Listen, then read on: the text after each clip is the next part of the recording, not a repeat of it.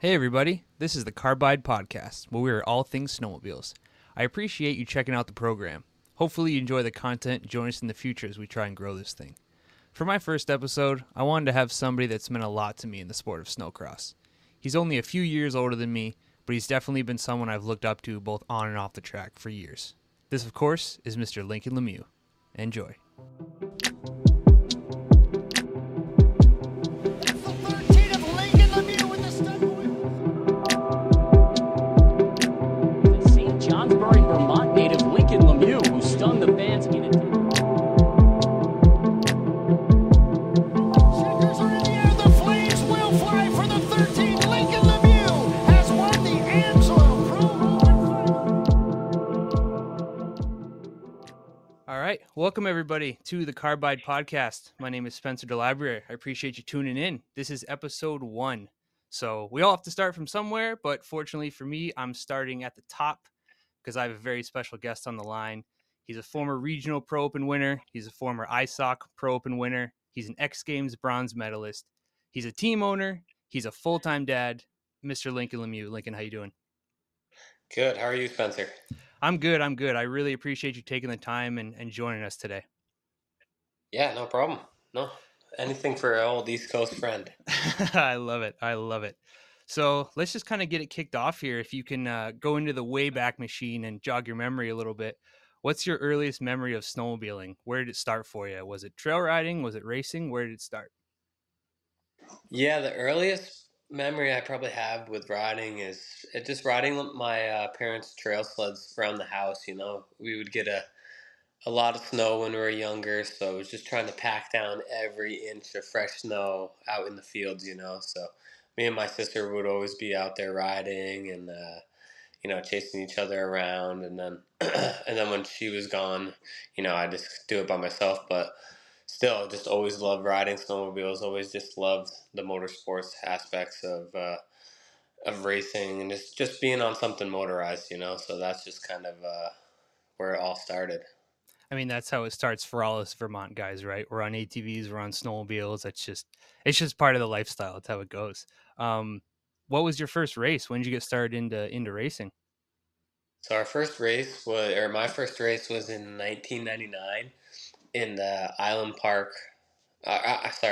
Pond, Vermont. Um, yeah, it was just 120s back then, and I was 6 years old. So it was, I don't know how into it I was, but yeah, that's where it all started, and then we just kind of did it as a family until 2013 when I got picked up by shearing. So it's a family sport. My sister and my dad rode. We all love riding snowmobiles, and have a big passion for it. Well, yeah, that's a perfect segue into one of my next questions because for all the East Coast guys, it's kind of par for the course. We know the Lemieux name. It's been a family racing name for a long time. Obviously, your dad, Joe, is way too fast for how old he is, but that's beside the point. And then obviously your sister, Steph, pro women champ multiple times, super fast. Who started first in the Lemieux family for racing? Who really got into it? And then when did it kind of become a family sport for you guys? Yeah, so my dad always rode dirt bikes when he was younger. So that was like his big. He really loved dirt bikes. He was really fast on them back in the day, is what he told me. So I think he was always looking to get back into snowmobiling or motocross. We tried motocross when we were when we were younger too, but we just didn't stick with it. I played other sports, so it was really difficult to juggle riding motorcycles and snowmobiles. So yeah, we kind of gave up motorcycles, but then we went into snowcross, and my uncle and my cousins were racing at Island Pond. So yeah, when we went, we just kind of did it as all family. We went with my uncles and aunt, and yeah, it was really cool. So, but I think my sister, she really got into it. She picked it up really quick. She was really fast right away. And then, I was super young riding 120, so it took me, until I got on the bigger sleds to kind of find that passion. And, I was always watching people go so fast, but I was stuck on a 120, so I couldn't really do anything on those. But yeah, so I'd say my sister, and then obviously my dad did it the whole time, and he just loved it. He hates getting beat by someone else. So yeah, but I'd say my sister kind of you know got us to do it as a family. That's awesome. That's awesome. Yeah, she's I know she doesn't race anymore, but there was a couple years between your sister and Melanie Acker and then Nakia Williams. It was just that trio in pro women was just always something you had to watch for sure. Um, Yeah. when did you start taking racing a little bit more seriously? I know you said you're just trying to be on rails on your 120, but at what age did you kind of start to take it a little more serious? I would say probably when you know, probably 12 or 13 years old. When you first move into the junior class, like 10, 11, like you can barely touch the running boards as a kid. So, it took me, a few years to, just grow and the sleds also got better in that time. So, around 12, there was a really good group of guys that were racing. So, I was always chasing someone, always trying to get better. And then, when I was 13, you could pretty much do everything on a 550 or a 600 fan sled as you could a 440 for the most part, give or take. You'd break some chain cases here or there, but you could pretty much do all the big doubles and even some triples on a fan sled. So, yeah, so I'd say around 12 or 13. So it sounds like when you were in the junior classes, it was pretty competitive. You weren't just walking away with wins. You had a lot of guys that were really really challenging you. Yeah, no, I mean, everyone, I grew up racing. We were all, I mean, there's always guys older than you, or, even if they weren't in your same class, they could still be the same age, but like technically a whole year older than you.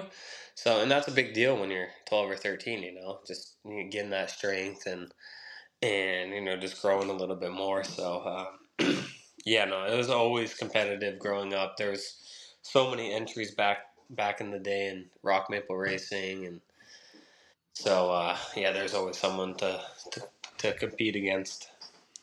So I remember hearing or reading somewhere that you actually skipped the sport class. You went right from racing the juniors right over sport into pro light. It might have been called semi pro back then, but right into pro light. What was the justification and the reasoning behind that? Because that seems like a big step and a big jump for such a young guy. Yeah, so yeah, when I was 14, I was doing really well in the junior classes. So um, back then, you never got paid contingency for sport. Hmm. So my dad was like, "We're not going to the races for nothing," So I ran a few sport races at the end of the year when I was 14. We had to, sign some waivers or something because you couldn't really do that. But so I ran like 2 weekends of sport, and then the following year when I was 15, I jumped up to semi-pro. So yeah, And so how I did kind of I skipped the full season of sport. Yeah, I never raced sport really, just those two weekends, so I could kind of prove that I could move up to pro light. were you did you make an impact in pro light immediately, or was there still a little bit of a learning curve even though you were a pretty fast dude at the time? Yeah, it was. It's really hard to remember. So when I was 14, we were on the 440 Rev, and then that following year, it was '07. They came out, or '06, '07, '07, I think, right? They came out with the new XP chassis or Hmm. whatever. So yeah, no, we I got third my first year in pro light or sport, or I mean semi pro. Sorry, too many names to remember these days when you get old. Oh yeah, I But hear yeah, you. yeah, my first year because there's two classes. There was a semi pro open and then there's semi pro stock. I don't really remember how I did in stock. I think I came in like sixth or something, and then in the open I got third though. So Okay, awesome.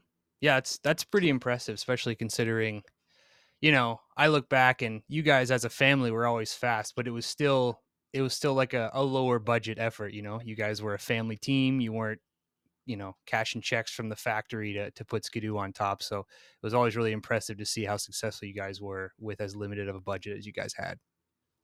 yeah, no, yeah, really only got support from ski-doo themselves, but that wasn't, was not a factory sort of effort. It was just get good deals on sleds and get a parts allowance, and that was about it. And then we'd have our local sponsors that helped us out, and Ronnie Rathburn would always help us out with shocks and tuning the sled. So yeah, no, it was definitely a family effort, but we did the most what we could with it, and it got me where I am today. So yeah. Love to hear it. You had touched on it a little bit earlier that throughout high school you played, stick and ball sports. I know you played baseball. I know you played football for the academy. How did that kind of play into your mindset going into the beginning of snowcross season, where you're like, hey, I haven't really thought about a snowmobile for 6 months, and now I gotta line up against dudes who haven't quit riding since March. Yeah, yeah, I never really thought of it that way. I love baseball. That's like my favorite sport. If I could have been a professional at anything, it would have been that. But yeah, so I never looked at it like, I'm not getting on a snowmobile, you know, or like I'm not running a dirt bike all summer, and that's going to affect me. I'm like, no one else is riding a snowmobile, so it's not going to affect me. So they're so different, and I just love the other sports. So I played baseball, I played football, and they were good conditioning, and they got me into good shape for snowcross season. So everyone was at the same point in November when you'd start riding early in the winter. So it was just who could get used to the sled the quickest, really. So Yeah. I mean, you can downplay it all you want, Lincoln. I look at it completely different, only because these days so many dudes ride moto, or there's a handful of them that still ride quads. I love you guys, but a lot of people ride moto all summer, and they basically have a bar in their hands all year long, so that when they get back on a sled, it still feels kind of familiar. The fact that you basically hung up the boots in March and then didn't put them back on in any capacity until November, it still makes a lot of your riding really impressive that you're able to come out of the gate so fast every single year.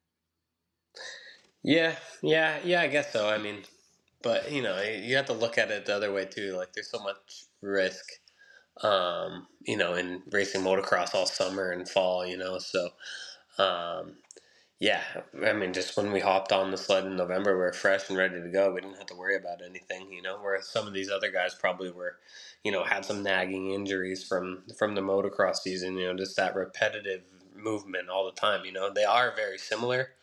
Um, so yeah, I mean, it's interesting to think about, but it's crazy what these supercross and motocross guys do. They ride they ride from January till like October, it seems like. So they don't get much of a break. So hats off to them. Yeah, I know. I'm only 27, but if I walk the wrong way or I sleep the wrong way, I'm dragging ass the next day. So I don't know how those guys manage to do any of it. I don't either.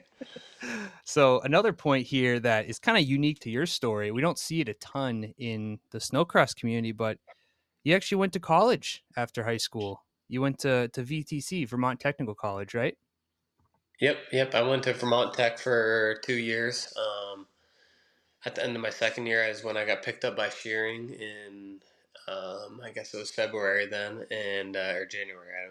I can't remember, but yeah. So I went to Vermont Tech for 2 years for electrical engineering, and I got my 2 year degree in it, and then I decided to stop going to school after I got picked up full time and got the factory ride. So yeah, I loved electricity in high school, and that's kind of was one of my passions in high school. So I went to Vermont Tech for electrical engineering and found out that wiring a house is very different than being an electrical engineer. So it was kind of a blessing in disguise. But yeah, I have a 2 year degree, so maybe one day I can use it on do something with it. That's awesome. That's awesome. How was it trying to juggle being a full time college student while also racing pro snowcross on the East Coast? That had to have been pretty gnarly and some really long nights for you. Yeah, luckily my dad would, he could do all the work on the sleds during the middle of the week, so we'd be ready for the next weekend. But yeah, there wasn't much practice going on. I'd have classes. I think then it was just Monday through Thursday, so I'd get Friday off to go to the race, and I do it that way. But yeah, I mean, it was difficult, but just like anything, you have to prioritize your time and maybe wake up a little earlier and get your work done. But being a college student isn't the hardest thing on the planet. I can tell you that now. So no, there's plenty of time to do everything, but looking back, just not being able to practice definitely affected me in those times, and just being in college, like we hit on before, I played sports in high school, so when I went to college, I was really just studying and racing snowmobiles. So I wasn't playing baseball, wasn't playing football. So I got a little bigger in that time of my life. So yeah, looking on it back on it now, I was like, man, if I was in shape those years, they would have been completely different. So Yeah, it's funny. I look back on, so when I was racing, at least out here in Minnesota and doing ice hockey and stuff like that, I never made it any higher than Sport Light because I was never super fast. But I was in college while I was racing Sport Light, and I think I rode my sled like once every 2 weeks or something like that. And then you show up to the weekend and you're like, I don't know how I'm even going to touch these guys who've been riding at ERX every single day this week. Like there's no chance. So yeah, it's yeah, a wild time period. it's unbelievable. And now it's like kids don't even go to school, high school, or they just don't go to school anymore, and they don't they don't go to college. So it's yeah, they have a lot of time to ride their snowmobile during the middle of the week. So yeah, I mean, for what we had and what we got to work with, we did good. So To be young again, right, Lincoln? To be young again, right? yeah, So fast forwarding a little bit into your early pro career on the East Coast, when did you first turn pro? Was it 2010, 2011, something like that? yep, yep. Because I rode three years in semi pro, and then and then I turned pro. So yes, Gotcha. Okay. I yeah. was When I was, trying. I think when I was 18. Yeah, I can't. Okay. I think it was 2010. Yeah, Yeah. 2010, 2011, 11, 12. Yeah, 13, 14. Yeah, Yeah, I was trying to kind of go back into some of the archives, and this may come as a shock to some people, but the snowmobile industry is very small, so it's very tough to come by some of that information. So I think I made it back to like 2011 in some of the point standings, but I couldn't get back far enough. But yeah, one thing that did come up quite a bit was how stacked some of those pro open classes were for East Coast snowcross. I mean, at the time you might have, I don't mean you, but I mean like us generally, may have not appreciated how fast some of the dudes were, but you look back in the, obviously Danny Poirier, Corin Todd, Matthew Marin was in there for a couple years on various teams. Derek Ellis came in. There were some fast dudes in that class. There was no slouches.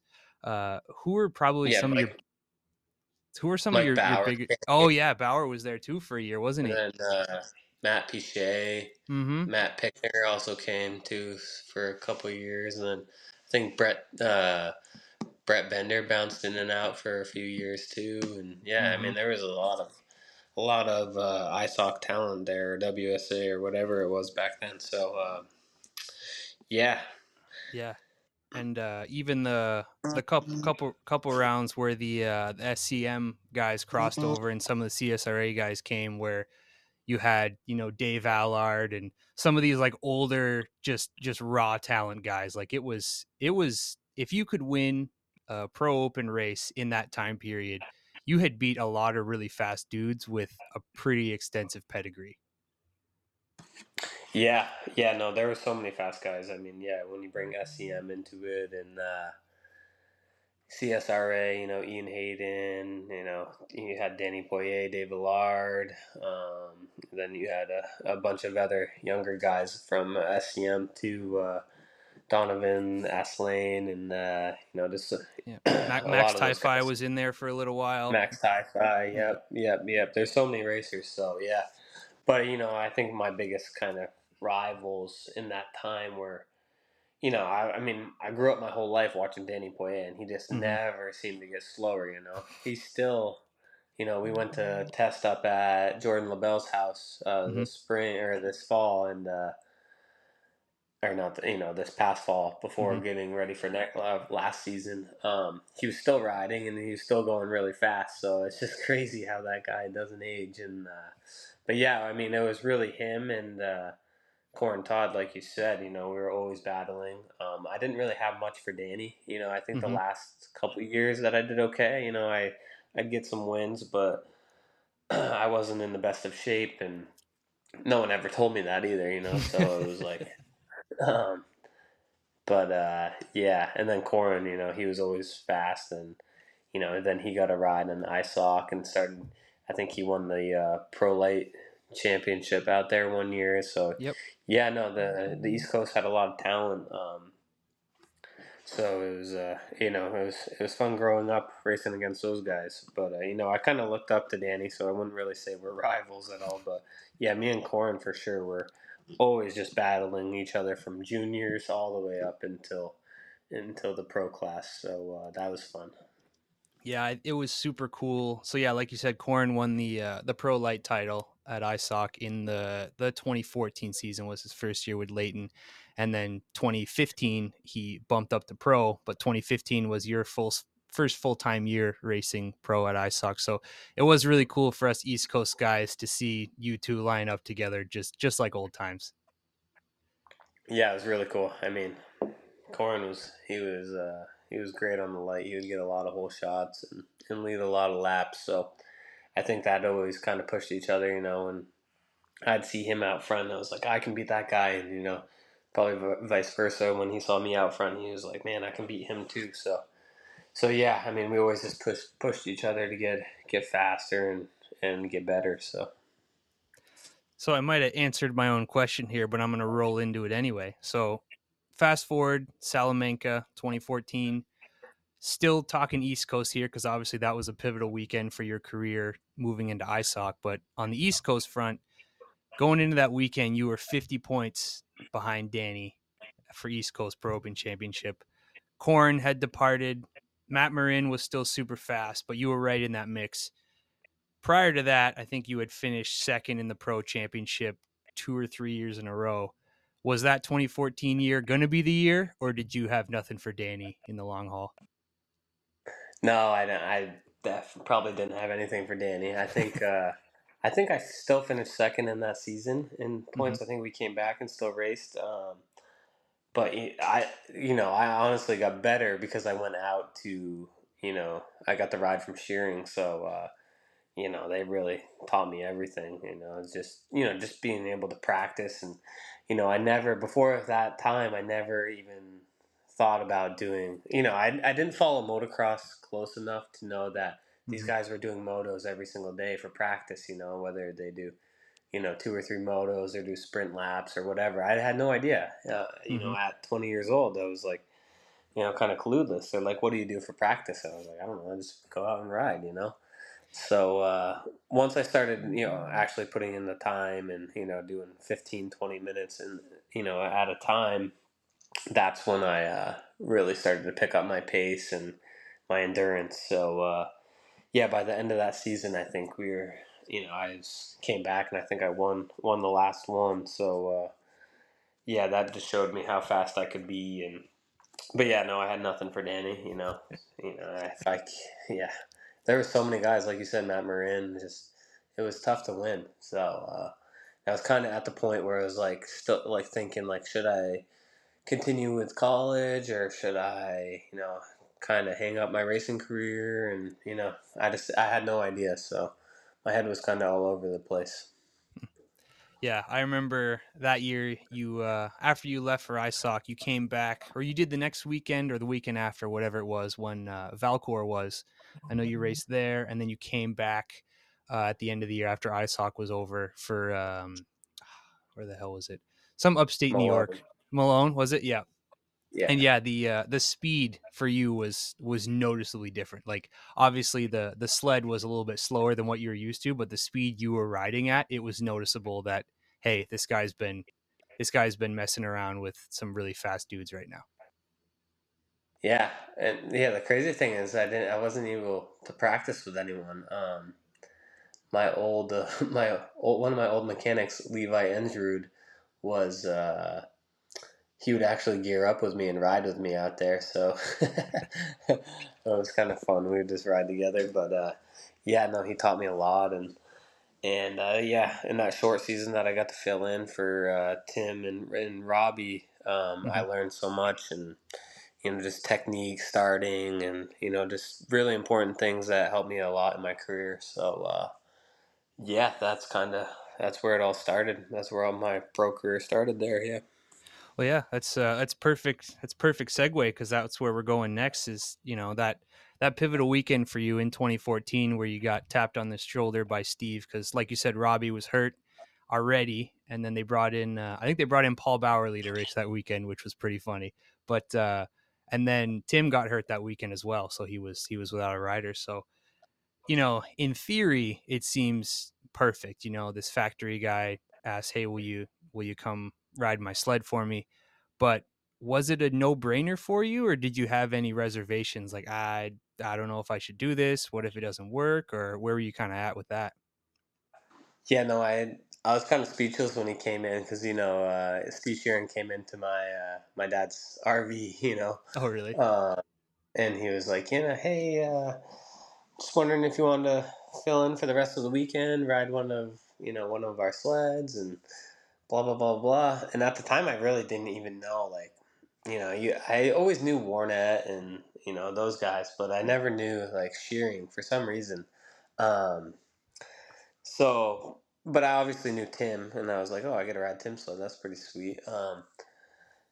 But at first I was like, man, I know how much money it takes and effort, and I was like, I don't know. It's kind of up to my dad, really. It's kind of his decision. I don't want to just, leave him hanging after all the money he spent. So, yeah, no, we talked about it for a few minutes as a family, and we came to the conclusion that I should do it, and yeah, so it wasn't like yeah, I'm doing it right away. I just had to talk to them because we were in the middle of our weekend racing and everything. So yeah, I just never even thought it would happen. It wasn't even it didn't even cross my mind um, that something like that would happen. So So you kind of hit the ground running a little bit. I mean, in that race, the one race you did that weekend, I think you were sixth or seventh overall in the main event, and then uh, signed on full time for at least the rest of the season. Got your feet wet, got some more experience. Then I remember coming into the 2015 season. I remember seeing some videos. You had slimmed down. You're like, dude, I've been hitting the gym all summer. The fitness level is different. I'm ready to kick some ass. yeah, I don't think I ever. By the end of the year, in that fill-in year, I think I got a fifth at Lake Geneva. That was my best finish of the Mm, year. Um, but I was really coming into it, and I actually had a pretty good crash where I banged my head pretty good at Lake Geneva. So mm. I thought I could get on the podium that weekend, but just once I knocked myself silly, I wasn't doing anything. But yeah, it was a tough start. Just the length of those races when I filled in was like, oh my god, I couldn't breathe after. Just I wasn't in good shape. So once I got some races under me and knew where I had to be, I kind of made it. I made it work at the end of the season. But yeah, coming in that next year, we ended up living in. Catherine and I had an apartment in Burlington. I had a landscaping job, so I did that all summer, and then we got into actually my fill-in year when I was still in college.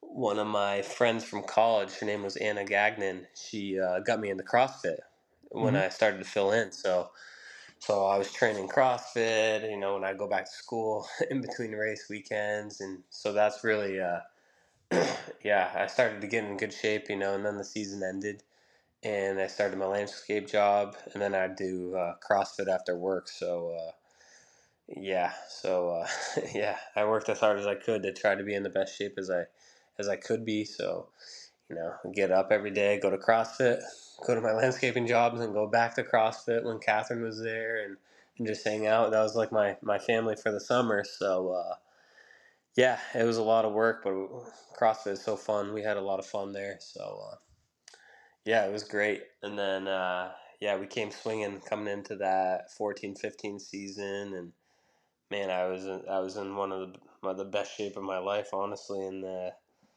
yeah, Yeah. that's really where where I knew my potential was at that point. So Yeah, I was gonna say you came in pretty hot for 15 and 16. You kind of established yourself as a regular top five, regular podium guy that was kind of always on the verge of getting to that win. You're just kind of waiting for all the stars to align. But 2016, you finished third overall in the series, which for only your call it second full 2.5 seasons, however you want to look at it, in pro, that was pretty impressive. That was a pretty quick turnaround and pretty quick kind of rise to the top for you.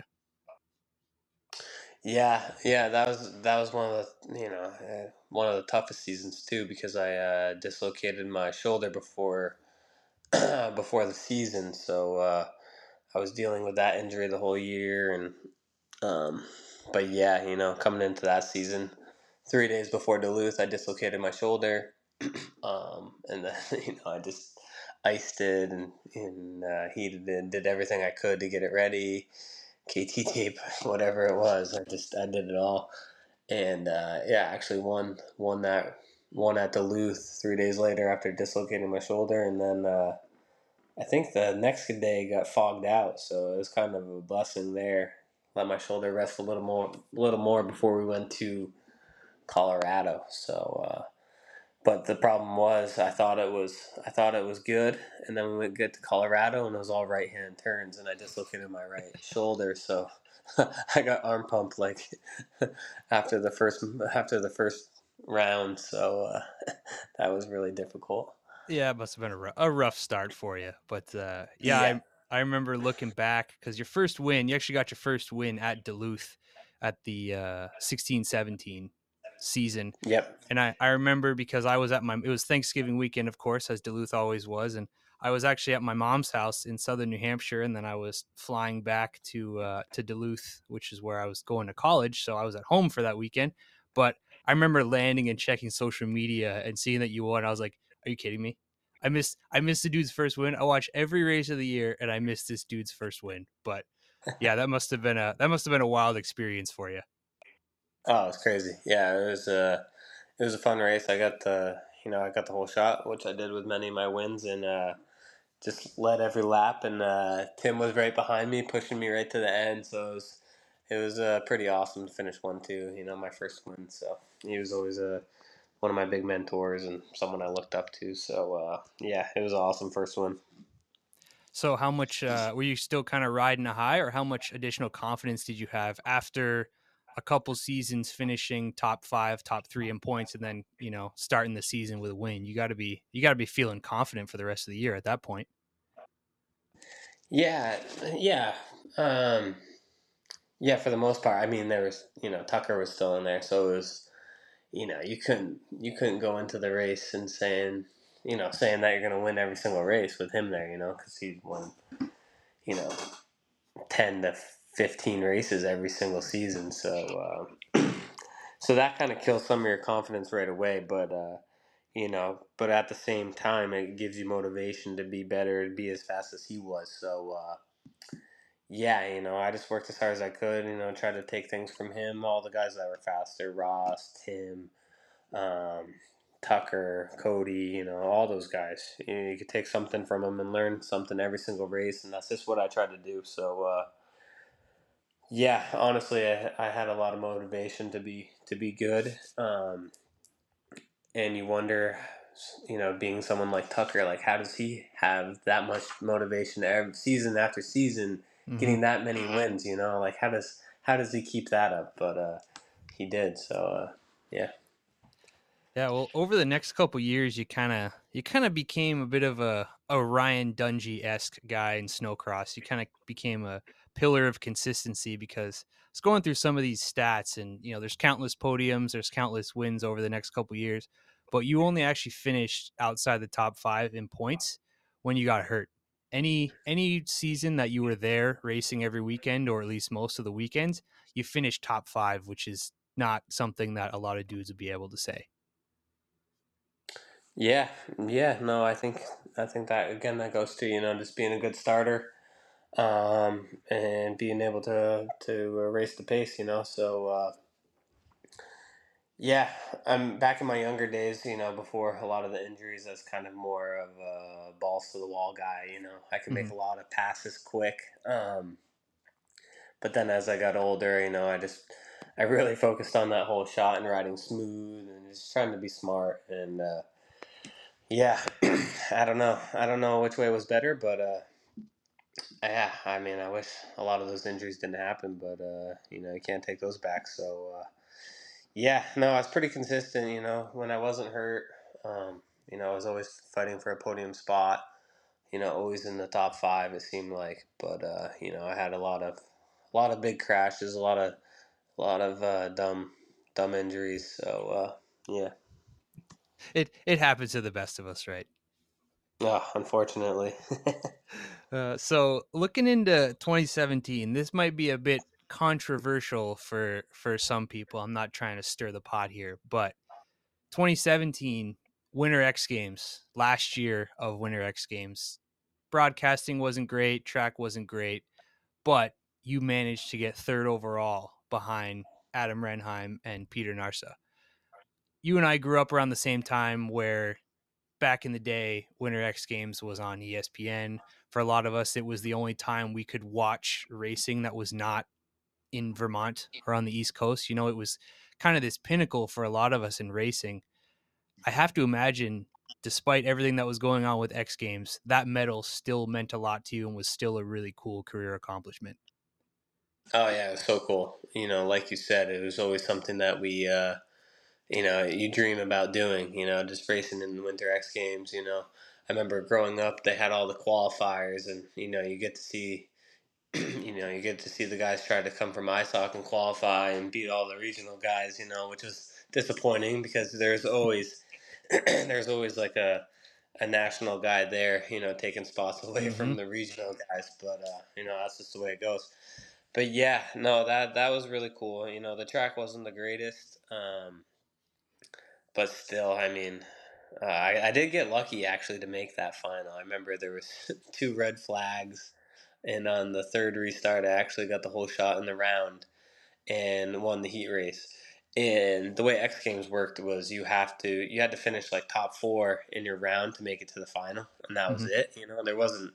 There wasn't two heats, a LCQ, and a final. There was one round Mm-hmm. and a final. That was it. So I luckily I made it in, and then had a decent start and was just kind of kind of riding in third. And but the biggest thing in that race was I held off Tucker for 20 laps. Mm-hmm. He found some nifty lines. Oh, sorry. Um,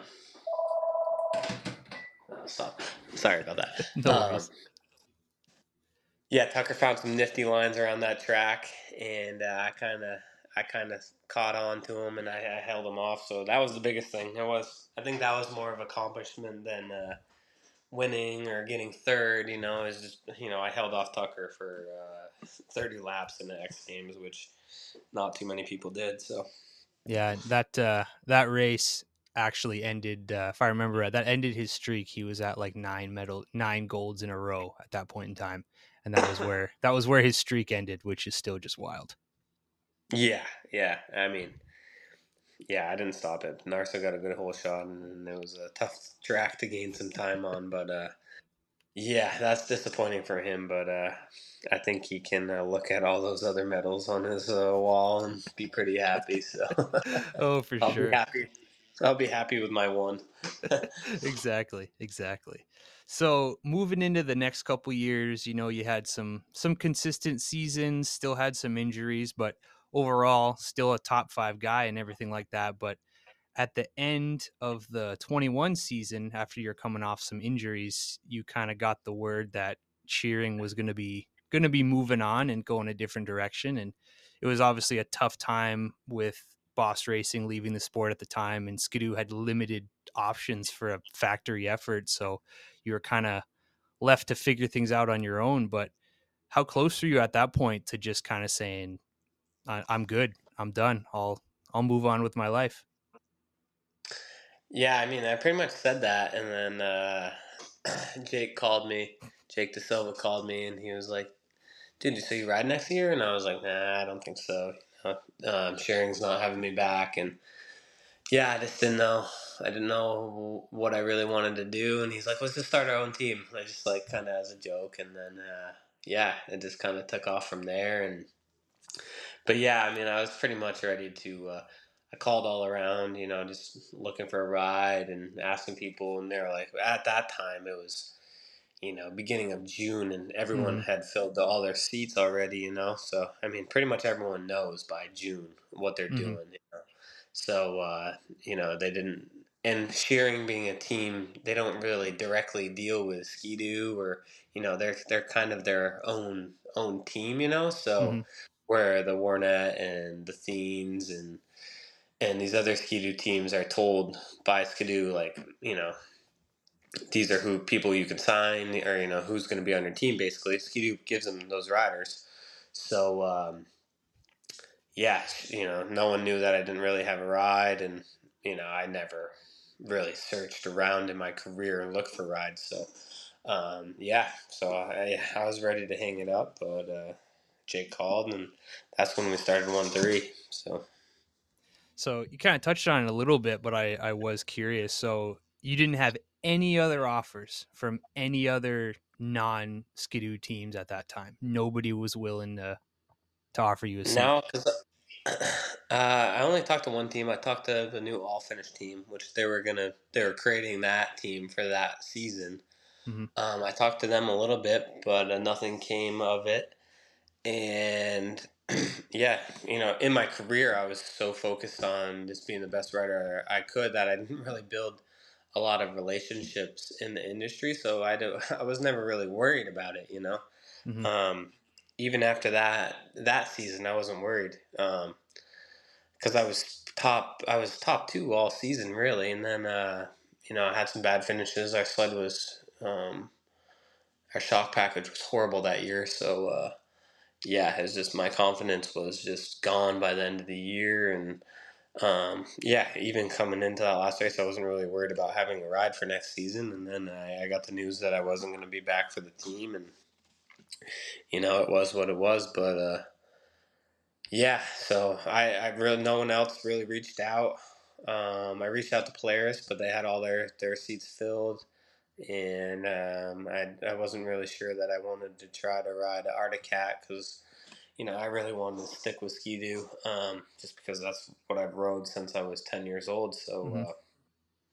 but they didn't have any rides either. So yeah, we had to try to figure out our own way. Well, luckily Jake De Silva is very stubborn, and he made sure that you had a ride and made sure you had something going on for the next season. So yeah, you guys kind of pulled the trigger for 1-3 Motorsports and said, hey, we're gonna put together a program based around Lincoln, and we're going racing. But that was still, like you said, June, July, and you're trying to put together a program, get a semi, all this stuff, all before the season opener. How stressful and how gnarly was that summer of both trying to get in shape and rehab and all this stuff, but also building an entire program from scratch? Yeah, no, it was pretty stressful, because any other year I was usually back in the gym by April. The season would end, March 20th. And I'd be back. I'd take 2 weeks off, and I'd be back in the gym in April. Mm-hmm. Um, but that year, I tore my patella tendon and broke a part of my tibia off at that last race in Eagle River. So I had surgery on my knee. So I was in a splint for like 3 months, and then I had to rehab from that. But I didn't do anything, because I was like, I don't think I don't have a ride, so I'm not gonna really work my butt off to get back. So then when we figured out, June, July, that we could put the team together, I had to. Or no, sorry, it would have been. I think it was, yeah, beginning of June. Because the last time I wore my knee brace was in the hospital when we had my daughter, Charlotte, May 23rd. So yeah, so after that, I got back in the gym, started working out every day, and rehabbing and just doing the most I could. But then, we had a newborn too, and um, and then we just, we had to buy a semi, and man, yeah, there a lot went into it. I wasn't extremely stressed. I knew what I had to do, and so yeah, we just kind of did it. And luckily, we had a lot of support around us with Jake, and Jake knows so many people in the industry, so we got a lot of good sponsors right away. And then my dad, Joe, and Scott Calderwood, they were big investors and put a lot of money in. So yeah, we got the team started, and yeah, after that it was just parts inventories and just ordering everything and getting the sleds, and yeah, we made it work, and it was a lot of fun, a lot of hard work.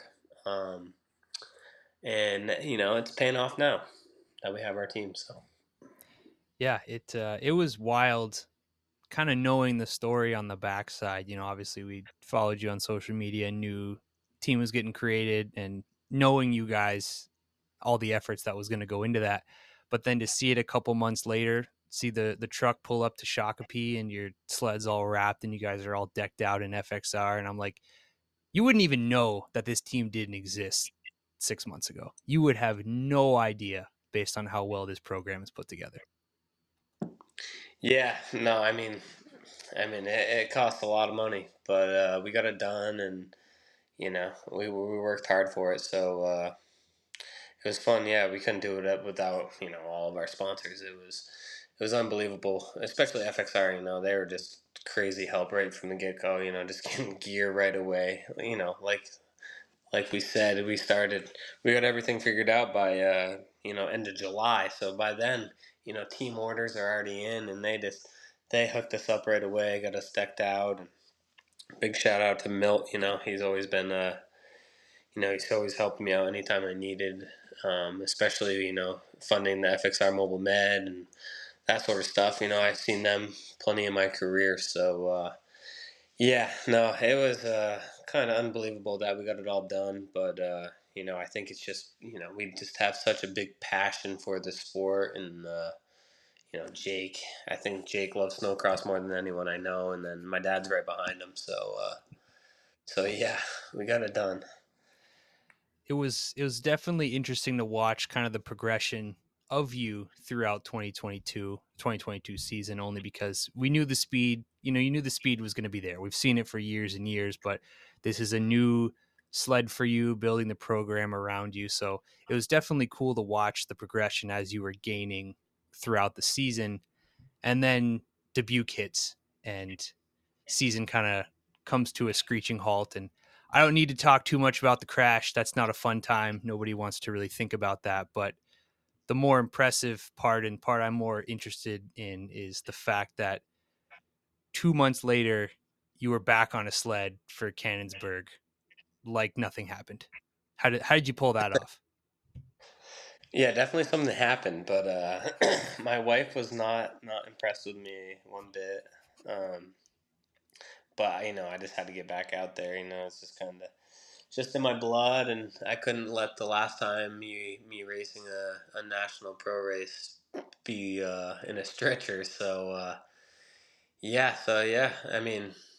literally I got cleared that a couple weeks before that race, and I practiced a few times, and still trying to help out Leo Patnode, and Mm-hmm. but yeah, came back for that last race, and I knew I couldn't race the whole weekend. I just wasn't in any shape after having a collapsed lung and broken ribs. So I just want to race on Saturday and just walk out on my own terms. And yeah, it was honestly some of the funnest racing I've had. I got to battle with Hunter, and then I really thought I had a chance. Going into that final, I was like, man, I could rip a whole shot and win this thing, but. I didn't get a start, and after a few laps of roost, I was just holding on for dear life. So, but yeah, it's definitely going to be one of my most memorable race for sure. Yeah, I tell you, it's kind of funny. There's a handful of moments we see it a lot in other major motorsports of moments where just the entire sport is just cheering for a guy, like even his competitors, they're just super stoked for him.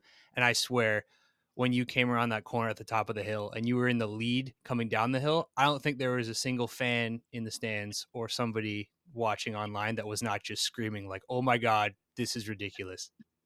Yeah. Yeah, there people are probably like, "What the heck is he doing?" But yeah, unfortunately, Hunter got me in that heat race. But yeah, I had a lot of fun racing. So So moving forward to the post riding career, now you're full time team owner for 1-3 Motorsports and kind of put the sled to the side. What's been kind of the most challenging part for you separating yourself from the riding aspect and solely focusing on just being a team owner? yeah, I mean, it's all really difficult. Luckily, Jake's doing all the parts orders and that stuff during the week, so he takes a lot off of everyone's plate. But really, I want to be more of a riding coach.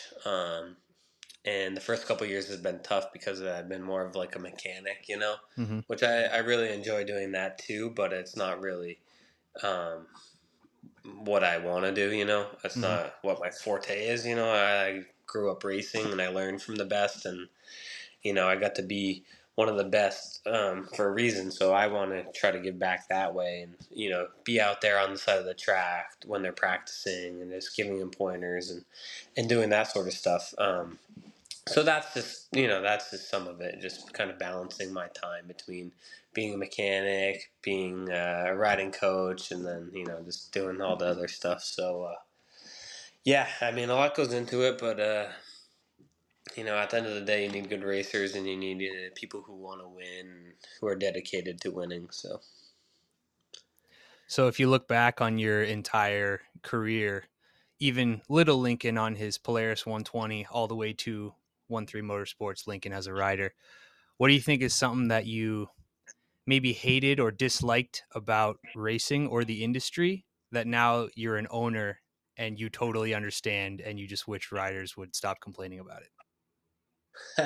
um, yeah, I mean, I don't know. One of the biggest things I see is like people are always, a lot of riders don't love the track or, think this should be changed or that should be changed. And what I always go back to is like, do you think the Supercross guys or the motocross guys can tell the dirt crew to go change this jump for them or that? No, they're gonna ride on what's there.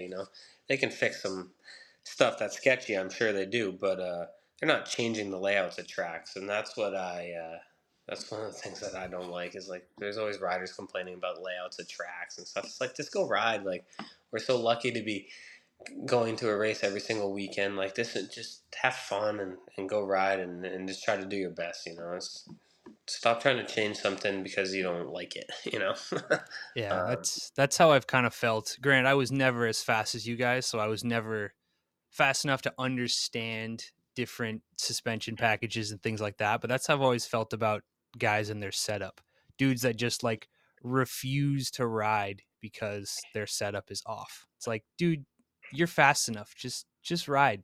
Like yeah, ride the sled. don't get me wrong. I've been there. I've been in some situations where we do some crazy like table to bumps, and I'm not like off the start in the races, and I just really didn't like that because I'm like, man, I could case it, fall off, and the guys behind me are gonna land on me, But at the end of the day, it's like you just gotta do what you're comfortable with, and if you can't do that jump, then don't do it. So that's what goes into it. You have to have your confidence has to be at the highest it can be, and you have to be all in with your riding, and if you're not, it's gonna show. So yeah. Absolutely. You spoke earlier a little bit about how pivotal the support from your sponsors has been for a privately funded team like yourselves. One of the bigger sponsors for you guys this past year was Brunt Workwear, and those guys do really sweet boots. They do a lot of kind of blue collar work apparel and things like that. they're kind of a brand who fits our demographic perfectly in every aspect, yet they're a non-endemic snowmobile sponsor, which is really, really rare in our sport to get people like that in the racing. So how did that relationship start for you guys? Yeah, so funny story actually. One of our good buddies, Derek Vitello, he's a UPS, or he was a UPS delivery driver, and he would pick up all the brunt boots at their factory and go out and deliver it. So Derek is like Jake's best friend. So Mm. yeah, Derek was just talking to him. He's like, just kind of joking, and he's like, "You guys should sponsor, our new Snowcross team." And yeah, it just kind of took off from there. And we met Eric and all those guys and Jeremy, and they just kind of they loved what we were doing, and we loved what they're all about. And yeah, we just we had them full time last season, and yeah, they were our biggest sponsor. And yeah, it was really great to work with them. They did a great job, and I think that we proved that we could do a lot for them as well. So we worked our butts off, trying to promote their brand, and brought them to the races. And yeah, Brunt's huge. It's crazy how fast they're growing, and they have some great apparel and boots, and it was a blast, starting this relationship, and hopefully we can keep it going for a long time and in the future. So looking on, kind of 5-year plan for 1-3 Motorsports, what are our short-term goals, long-term goals? Are we a farm progression team? Are we fighting for a pro championship next year? What's our long-term play? Yeah, our long term play. I mean, for now, we're gonna have Malene until she wants to be done. So that's one of our goals. Just keep getting her shots at the championship and wins. I think if she believes she can have an undefeated season, I think she can definitely have one. Which I think would be the first time ever in our sport, right? Mm-hmm. So. Yeah, and then I always thought I kind of wanted to be like a feeder team, bring up some young guys, but it's really difficult to find kids that are have the heart and drive and that want to win, but also like you said before, we only have 4 months to ride a snowmobile, so it's really hard to like scout that talent in one season, So you only get to watch them for that 4 months, so it's really difficult to find those kids. So I think going forward in the next 5 years, we want to have a pro, and we want to compete for a championship. So that's one of our goals. And yeah, we also have Jeremy Ballou, so he is kind of that our feeder guy, but we kind of want to feed him, keep him and get him to the pro class. So I think he's definitely got the speed, he's got the talent, and he's got the drive. He dislocated his shoulder this past season, so I think once he rehabs from that, we'll be good. So, but yeah, Well, that's kind of our goal for the next 5 years. You got Jeremy, he's only 18 years old, and then we have Malene, who's getting up there, but she's, as everyone can see, she's in great shape and is driven to win. And then I'm hoping we can find a pro that we can just improve and really get to that top level. well, if push comes to shove, I would love to see you and Jake in Pro Am plus 30. I would love to see it. The rowdiness, the back in my day talk, I would love to see it. Yeah, I don't. I think Jake knows that he'd get smoked if we ever did that. Um, but we have been talking Jake against my dad, Oh, there you go. which would be a good race. I think Jake might have the speed, but my dad might take him out. So um, it would be fun to watch, though. I mean, I could go out there and ride with those guys, but it wouldn't be much of a competition. Oh man, that's great. My just for the record, my money would be on your dad if him and Jake raced. I Hundred think percent. everyone's would be, which is funny. That probably just kills Jake inside. Oh man. Well, wrapping things up for you here. If you look back on your entire career, what would you say, for you at least, is your biggest accomplishment? What are you most proud of? And it doesn't just have to be a race; it can be literally anything in the sport. Yeah, my biggest thing is it's an easy one. Just coming back from every injury I had. I started off with my ACL.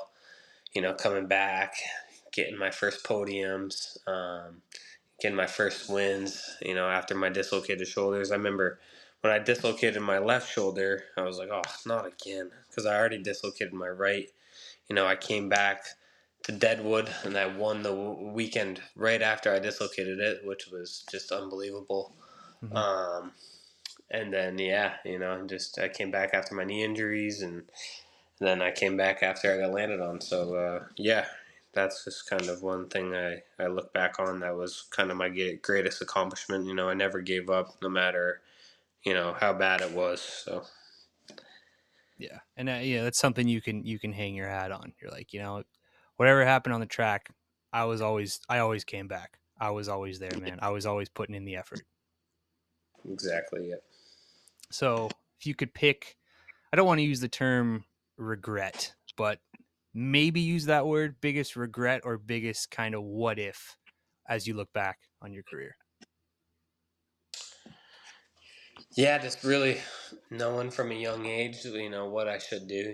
I didn't even really know, but like I wish I wish I was in the gym, in high school rather than I literally just started training when I was 20 years old. So I wish I wish I just started training at a younger age and started doing motos and more of a formatted practice than I did, before. Yeah, I wish I just started it before I was 20. So, yeah, that and you always wish you could take back the injuries and that sort of stuff, but those are kind of what make you into the rider. That those are what made me into the rider that I was. So, yeah. So I mean, really, I just wish I started a training. How to program in a younger age, and I think that would have went a long ways. But yeah. It's just as a East Coast guy and somebody who watched a lot of races growing up, it's kind of scary to think what you could have been if you had trained more, as you're saying. If you were as good as you were and you were not training, the rest of the series would have been in for a world of hurt if you were on that program. Yeah, right. Yeah. No, it would have been crazy because, I remember just at a young age, I got my first pro or semi pro podium when I was 15 years old, I was just like, and it was so tough for us East Coast guys, you were never getting rides like some of those other guys. So that was always disappointing. But yeah, woulda, coulda, shoulda. Mm-hmm. Exactly, exactly. Looking beyond snowmobiling, how's dad life? How's that treating you? It's good. It's good. Charlotte's 2 years old now. Just turned 2 in May, and yeah, we're potty training, which is really fun stuff. Um, but no, it's so fun to watch kids grow up. They change so quick, and they go from you just holding them as a baby to then all of a sudden they're walking and then running, and now she's got her own little remote control car that Uncle Jake got her, and she's got a dirt bike in the cellar and a snow scoot in the shed. So yeah, no, it's a lot of fun. It's one of the things that I look forward to every single day is getting to see her and hang out with her and watch her grow. And yeah, I'm really looking forward to going to those sporting events and see if she's into motorized things. If not, that's cool. But if she is, I'm definitely here for that. So yeah, so can't I can't wait just to watch her grow up. That's great. That's awesome. Yeah, it's cool to think like we look back and our whole lives are kind of just invested in this sport, and then as soon as you become a parent, it's like, yeah, that's cool, but that doesn't really matter. I'm a dad now, and I'm just all in Yeah, on that. yeah, exactly. So No, it's definitely one of the most rewarding things I've ever done. So, yeah, I just can't wait to see her grow up and do the things that she loves to do.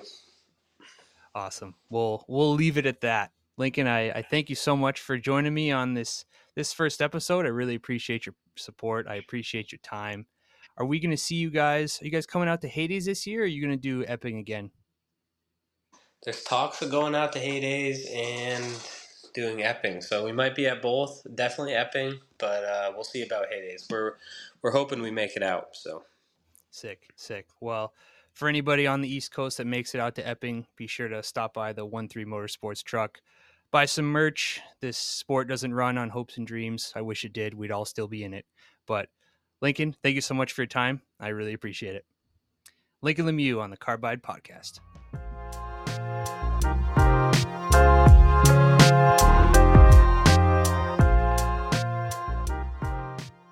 What an awesome discussion with Lincoln.